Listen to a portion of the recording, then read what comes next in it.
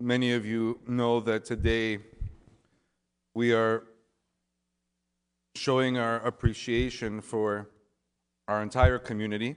The Stewardship Committee sponsored an Hartocracia. First, I should point out, in case somebody doesn't know, typically we go around the church holding an icon. Today we weren't holding an icon.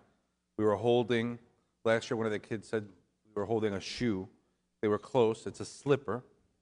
On Wednesday, tomorrow we have liturgy here for Luke the Evangelist. It's the feast day of Luke the Evangelist, one of the writers of the Gospels. And on Wednesday is the feast of Saint Gerasimos of the island of Kefalonia. Saint Gerasimos was a famous ascetic. You'll learn more about him on Wednesday, whether you're here or whether you watch. But Saint Gerasimos is a very famous ascetic. If you ever have the blessing of going to the island of Kefalonia, in America, I think it's famous. Was it Captain Corelli's mandolin? Captain Corelli's mandolin made it famous amongst the Americans and the English.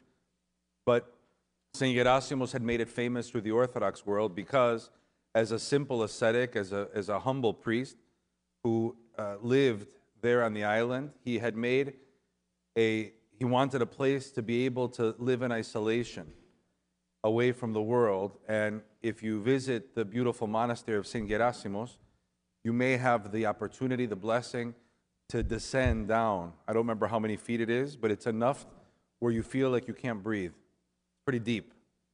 And you go down into this cave, and the cave's not very big. It's maybe, 5 by 5.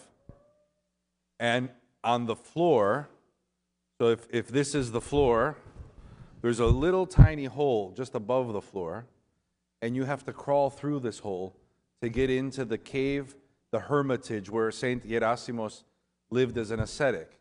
And it's a pretty amazing thing because even the thinnest of people, when they see the hole, they say, there's no way I'm going to fit.